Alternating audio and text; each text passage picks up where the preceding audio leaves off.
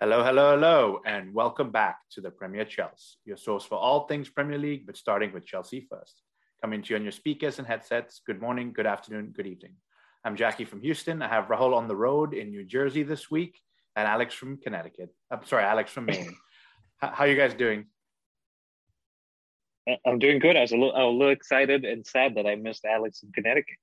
That's right. I was saying, I must have got confused there. Alex, how are you feeling? Feeling good, doing well. It's pretty chilly up here in Maine, though.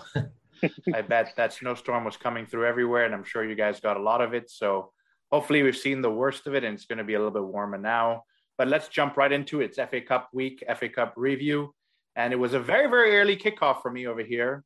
I'll let you guys get into details. I'll share one fact. I woke up bright and early, excited to watch the game. I was a little bit groggy, and the first goal comes in against Chelsea, and I went right back to bed. So I'll say that over there, get started. But Rahul, why don't you take us through the starting lineup first?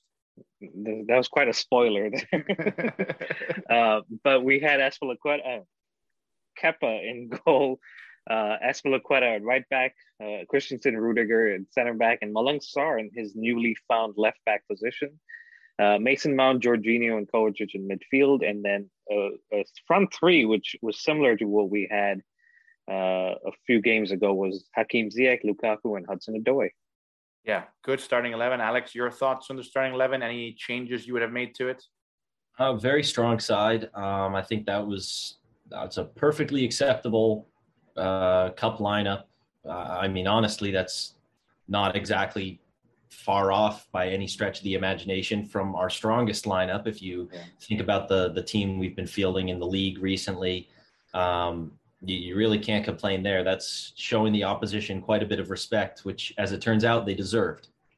Yeah, absolutely. I mean, we're playing Plymouth Argyle, and so I personally didn't think we were going to have this many first team 11 on the field, but obviously Chelsea thought something different, and Tuchel thought something different. But Rahul, unfortunately, Tuchel couldn't make this game.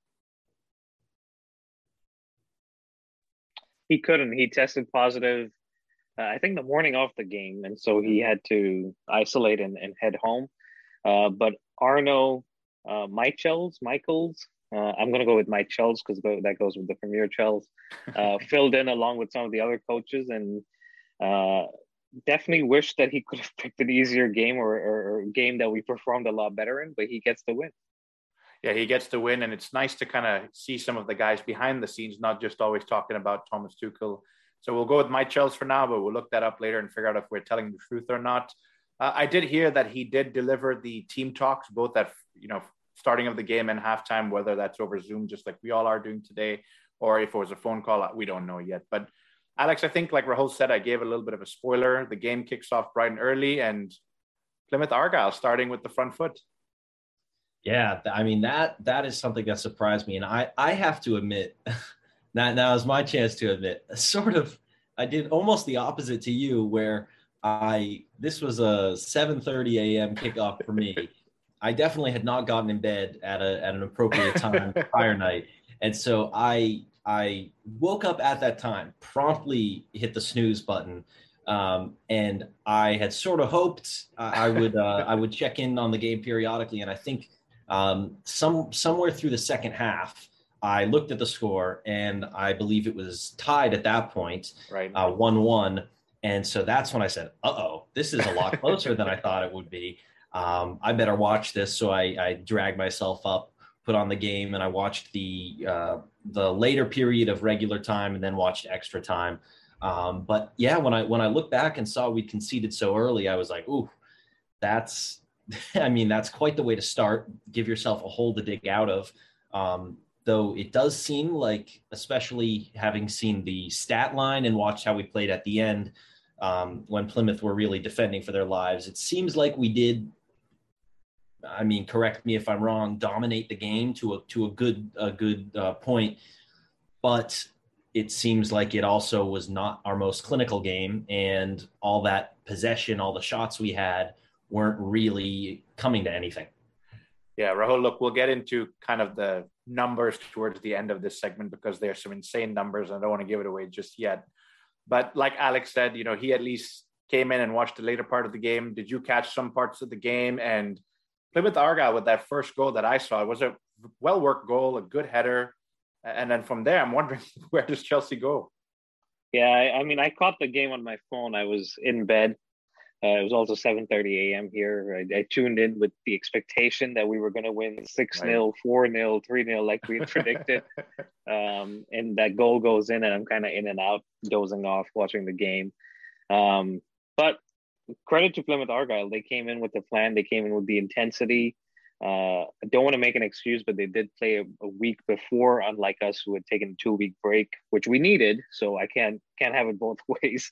But maybe they were a little bit sharper. They were up for this game totally, and that early goal comes at the right time for them because they now have something to hold on to. And having seen what Middlesbrough did the night before, they started to believe, and it was up to us to fight back, come back, and close this game out. We tried. I mean, we hit the post, we hit the bar, Kovacic, I think Hudson-Odoi, Kovacic again. So we were trying to make things happen. They weren't happening. The post bar coming into play, lack of kind of clinical attacks and other aspects. But that's the magic of the FA Cup. You got to earn your spot in the next round, and we certainly were made to work hard for it. We definitely were made to work hard for it. I mean, again, we'll talk about numbers towards the end of the segment because those are huge.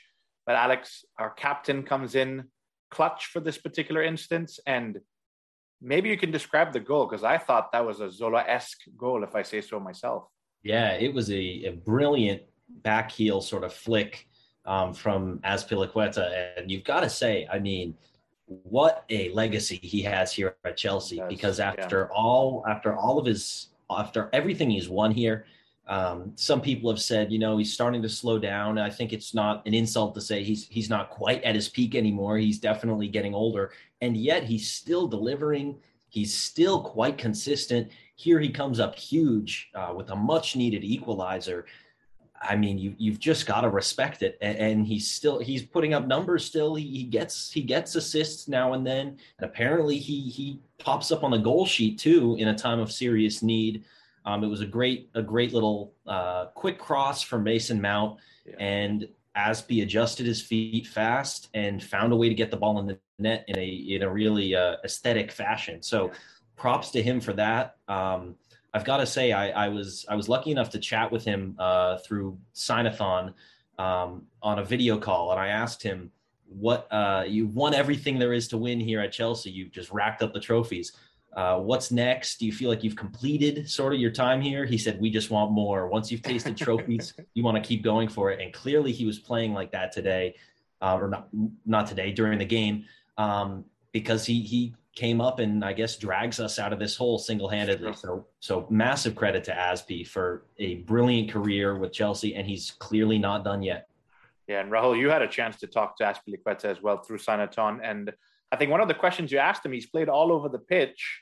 Where else would he like to play? And he said he'd like to try striker. Maybe he's trying to prove himself in his older days at Chelsea.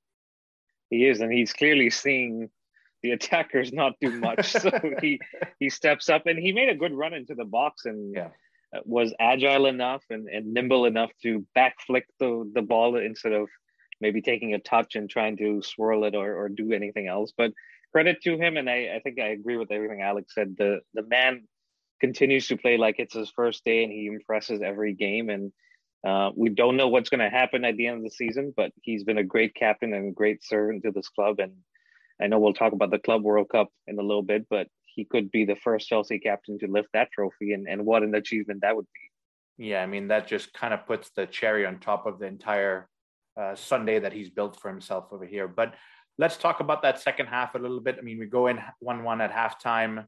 Then, it's kind of status quo, Chelsea having all the possession, all the chances. But we make a couple of subs. Kai Havertz comes on, Timo Werner. Alex, did they have much of an impact on the game? Not from what I could see. I mean, it just wasn't really clicking for Chelsea. And this was the period of the game that I had finally roused myself for. And I was watching just chance after chance. It was completely one-sided, really, and yet we just weren't making it happen in the final third. There was certainly a lot to be desired in terms of our attack that game, and I think it's rightfully raised a few concerns that we've had for a little while about our attackers just not quite clicking. We've just got so many different combinations we can put together. I will say, yet again, Hakeem Ziyech stepped up and really did impress me, and he looked dynamic all match. He was spraying in good passes. He was putting in great delivery as usual. His dribbling was impressive. He carved out some good shooting opportunities, but no one player can do it alone, and our team was just not clicking. So I was honestly relieved in a weird way to see us get to extra time, because I was worried, if they get, I think towards the end of normal time, Plymouth had a corner or two, and I was just thinking, goodness, if they sneak in a goal here, we are really going to look dumb, because we've spent this entire time racking up shots in possession and had nothing to show for it. So I will say I was almost happy for extra time to come, because I thought to myself, you know what, full credit to Plymouth, but with another 30 minutes to play, I think hopefully given a little breather, a little tactical readjustment, hopefully the boys can go out, and probably the superior fitness and quality of the Chelsea squad will shine through. But I mean, you've got to give credit to Plymouth there. They did not make it easy on us. Yeah, that's definitely well said. And Rahul, Alex touched on something that's been happening to Chelsea for the best part of 3 or 4 months now. And that's just, it's not happening in the final third. I think that's the best way you could phrase it. I'll run through the stats now. I've been teasing them for a few minutes here, but 41 shots to Plymouth's 11, with 11 on target to Plymouth's 5, 72% of the ball to 28 to Plymouth. We strung together 769 passes to Plymouth's 308. So we're more than double across the field on all of the stats that should matter. We are, again, ending up that first 90 minutes with a 1-1. Like we just touched on, what's up with our front attacking trio, 2-1, whatever the situation may be, whatever the formation may be? How can this change? Man, if I had that answer, I would be in Abu Dhabi with Tuchel's coaching staff. I don't know, man. It's frustrating, right? Like, when was Lukaku's last good game? Aston Villa, maybe away, when he comes on and scores and then draws a penalty, which was Boxing Day, December 26th. We're now well over a month since that game, and he's had the interview, and it's maybe that's distracted him, but we've kind of put that behind us, and this is where we want him to perform. If you're not going to score against Plymouth Argyle, no disrespect to them, they took us pretty much to the brink of elimination in the FA Cup. But you look at yourself as Lukaku, and these are the games you want to make an impact and say, my team's struggling here. We've had 41 shots, but I'm going to step up and make one of these count. And maybe he tried. I mean, I can't say I watched the full game, so maybe he did try, but it just doesn't seem to work with him. And there's shots for him to go back. There's shots for us to sell him.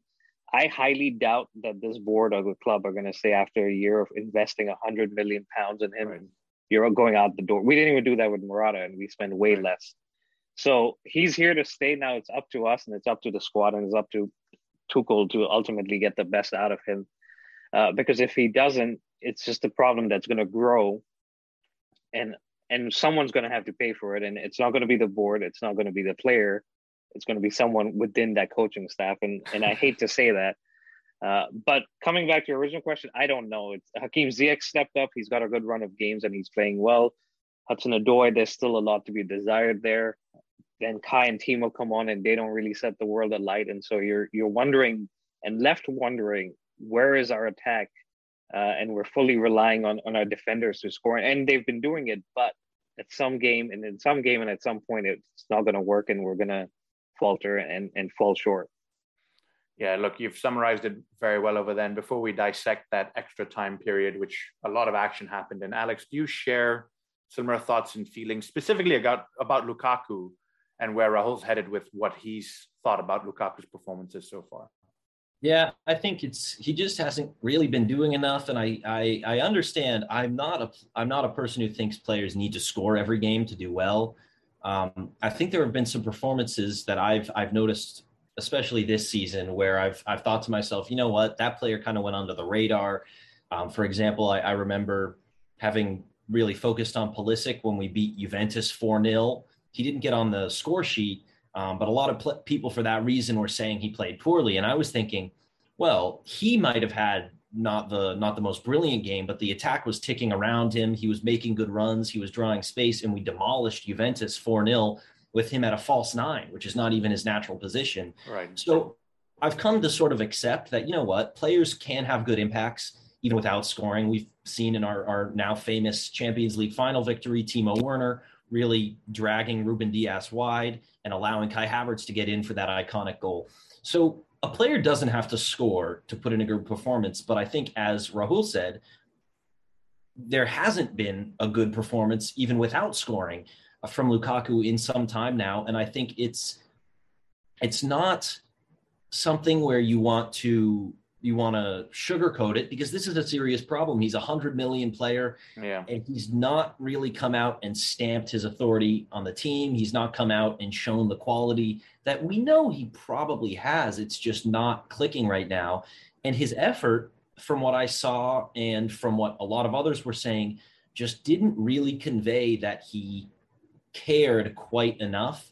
And, you know, maybe that's subjective, and maybe just because he's not like the smallest, fastest, most agile player, it sometimes looks like he's not running as much or pressing as much, but he just didn't quite seem to be in that final mode of like high focus, high intensity.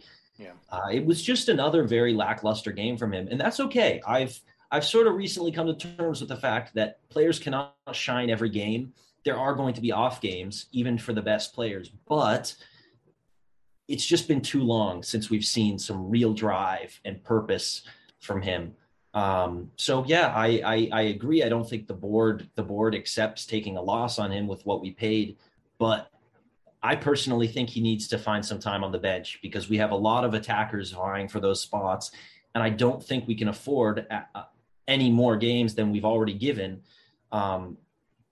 to spend, or I guess use up, one of our 11 positions on the pitch with a player who's just not clicking and doesn't appear to be giving it quite everything he could. So for me, that's got to be time to just let Kai or Timo in. Timo, obviously, I think one of his very first actions was an offside run, which is very classic Timo Werner. And yet, I will say, I just like the dynamism of his game, and I like the fact that he is making those runs. So I think it's time for one of our German boys to get a run of games up top.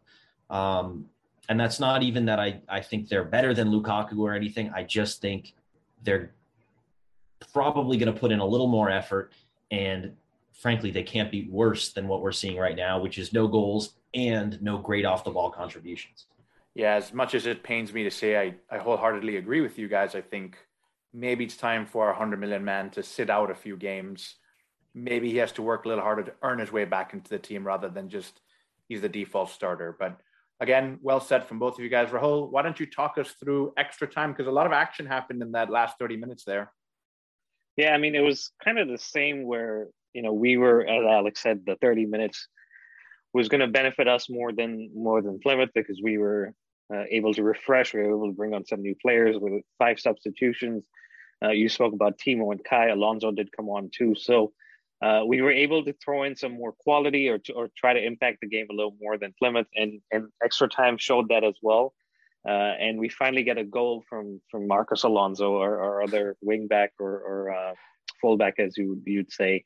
But the assist comes from Kai Havertz. So you got to kind of give him credit there, where he gets into a position where he can put in the ball. But you got to talk about Alonso and his positioning, who makes a run directly into the middle of the box and finishes it off pretty well.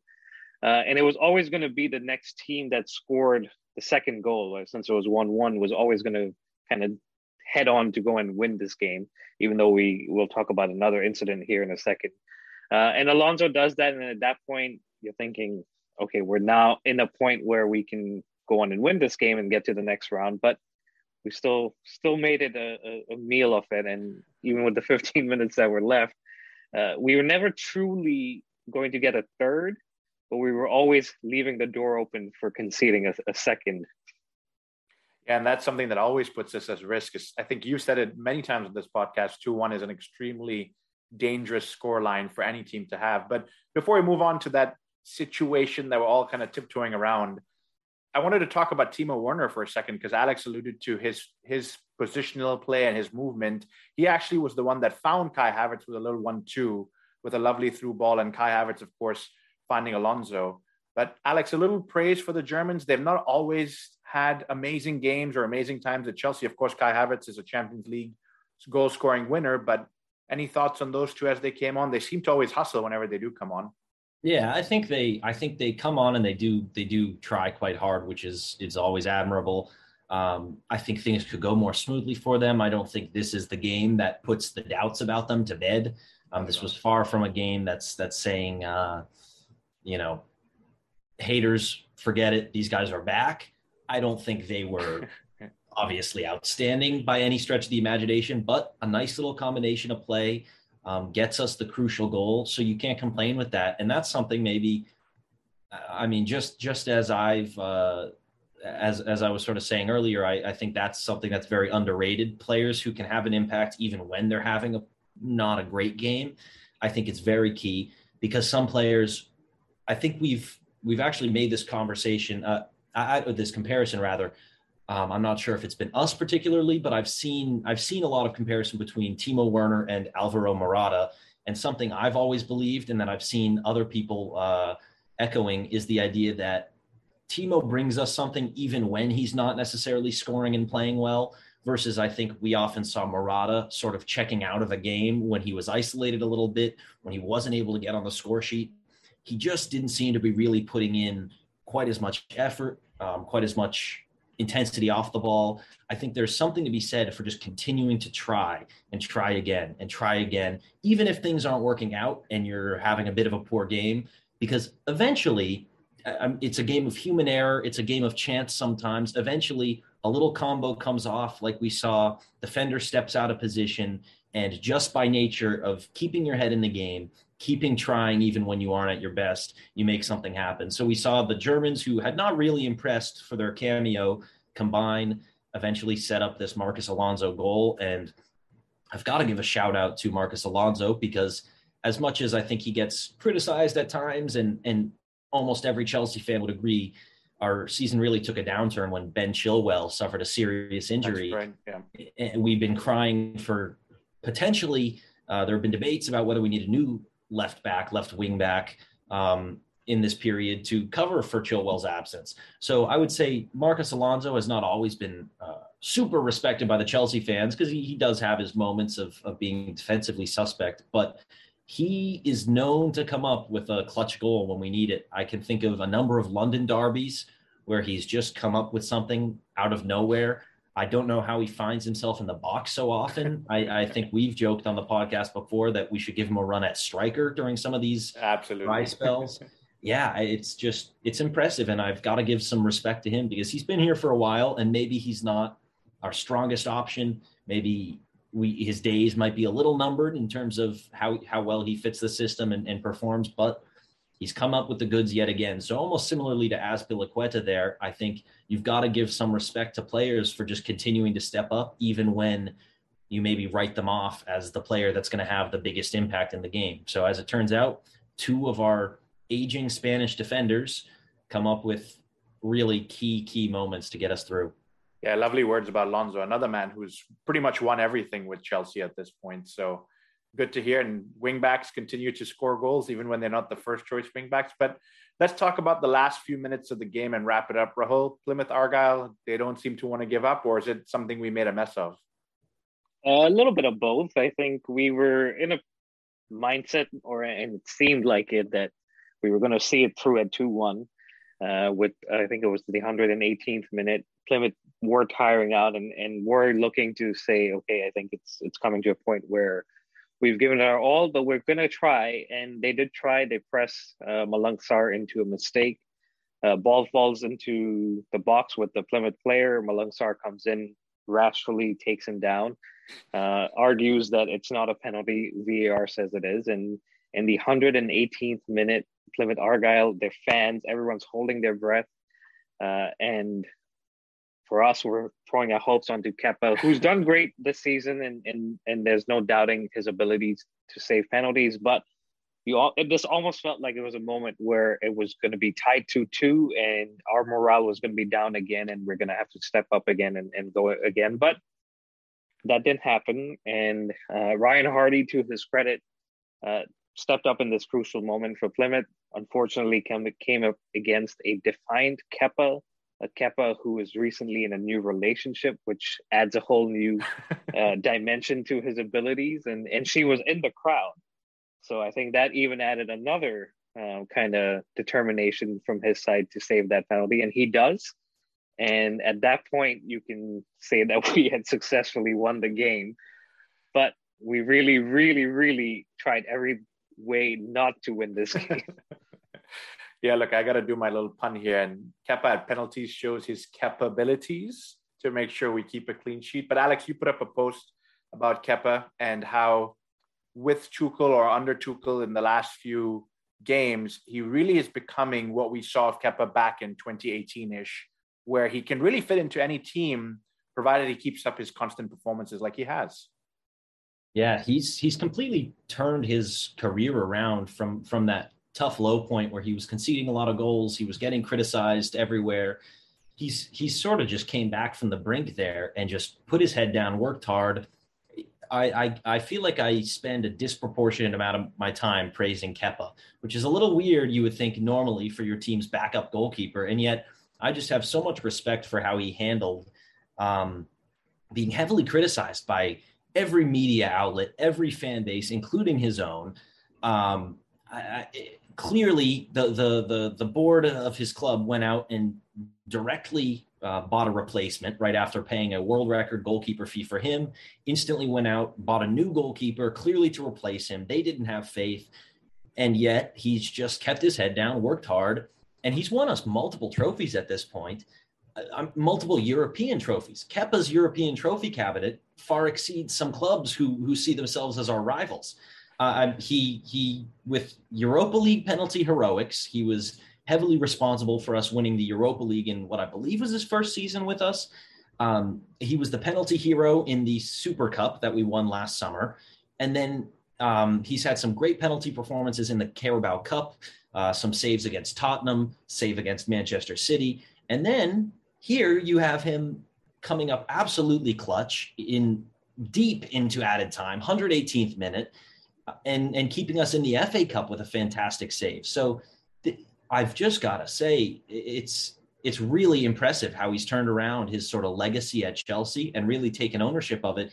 And I unironically think Chelsea have the best goalkeepers in the world. Not necessarily Kepa, I wouldn't put above some of the world-class goalkeepers at other teams, but I think Mendy, in my opinion, my biased opinion, is if not the best goalkeeper in the world, top 3. And I think Kepa, frankly, on form, is top 10, because there are very few other keepers that have come in. And I think Kepa's expected goals conceded, I've brought this up in the past, he's outperformed it by 10 points, meaning there are 10 goals he should have conceded based on the situation of the shot around him that he hasn't. Meanwhile, during his rough spell, it was deep in the negatives. He was conceding more goals than he should. He's turned himself into a capable shot stopper. He's shutting down 1v1s regularly in several of our games that he didn't even keep a clean sheet this season. When we've conceded multiple goals on occasion, he's still saved multiple 1v1s and kept the scoreline from being even bigger. So to me, this is an ultimate success story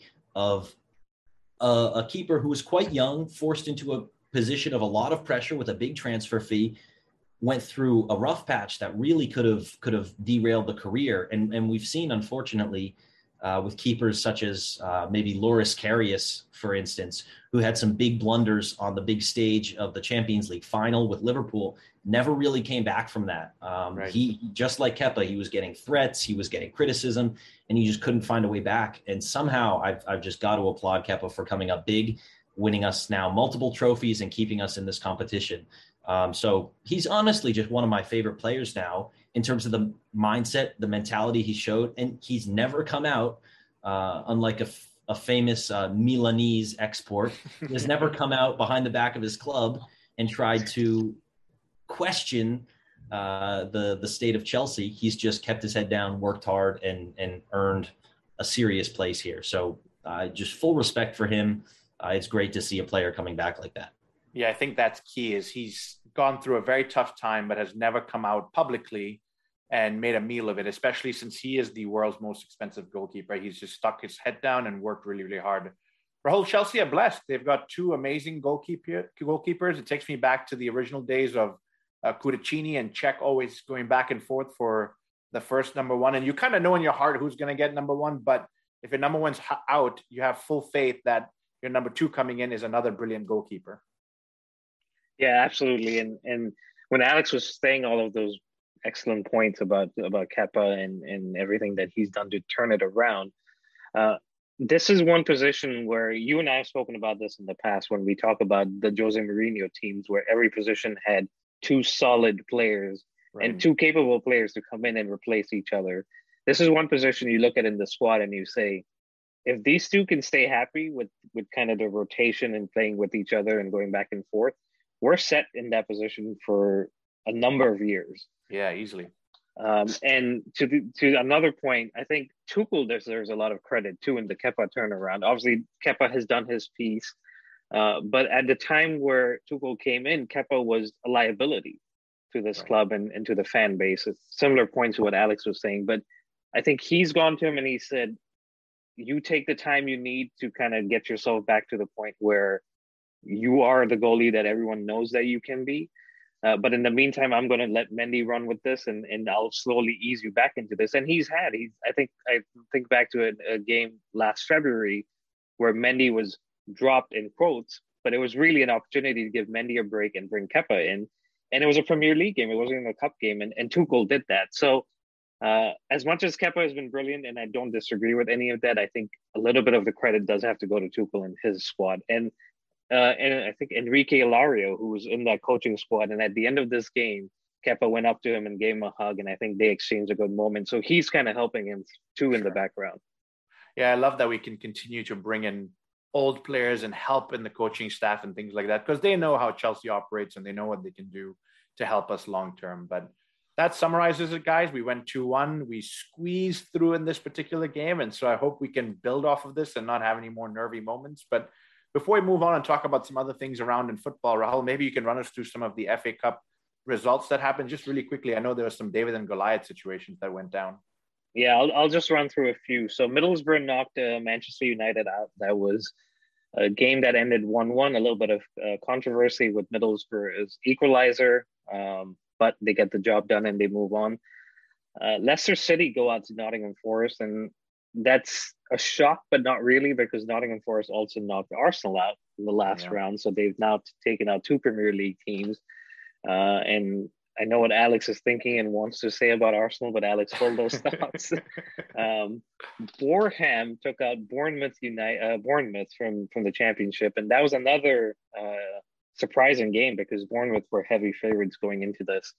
West Ham beat Kidminster in extra time, but that also took a lot of effort from West Ham's part. I'll skip over some of the games here.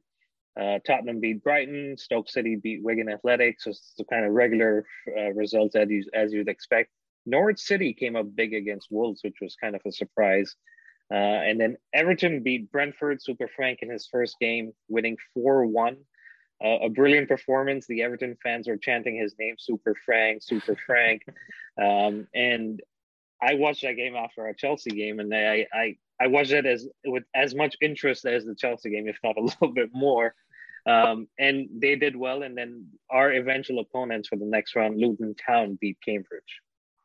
Okay, all right. So a lot of interesting situations there, a lot of Goliath and David and Goliath situations where some small teams have come up and beat some bigger teams. But that's the FA Cup. I think anybody can come up from down and really get a good opportunity to make some good money as well when you're coming from the lower leagues and making a good opportunity of the whole situation. But let's jump into AFCON for just a quick couple of minutes here, guys. I know we want to move on to the World Club Cup, but Rahul, I'll stick with you, and then maybe you can turn it over to Alex and give us a quick synopsis of the Senegal versus Egypt game. Yeah, I mean, another tight game, a game where you don't expect a lot of goals, especially in the final. Senegal did have an early opportunity to go 1-0 up. Sadio Mane missed the penalty, and so it stayed 0-0. went into extra time, stayed 0-0, and then it was down to the lottery of the penalties, and Senegal won it 4-2. And Edouard Mendy, we've given Kepa a lot of praise. Mendy, who's been away with Senegal, steps up and saves his own penalty for Senegal, and that gives Mane an opportunity to step up and score the fifth and final penalty and make it 4-2. So congratulations to Senegal. Congratulations to Mendy, who is now champion of the African continent too. And hopefully in about a week's time, he'll be a champion of the world. So I'll let Alex cover kind of the rise to fame for Mendy, and then we can jump into the Club World Cup. Yeah, I think Mendy's someone you've just got to say what a year, but at this point it's even more than a year that he's had. And I think we've covered in the past his impressive rise from being unemployed to working his way through several clubs in France. He was promoted, I believe, in France, and then finally gets his chance to shine with Chelsea. Later in his career, maybe than a lot of goalkeepers emerge, and yet he's just been absolutely massive, ridiculously good, frankly robbed of the Yashin trophy, but won everything else.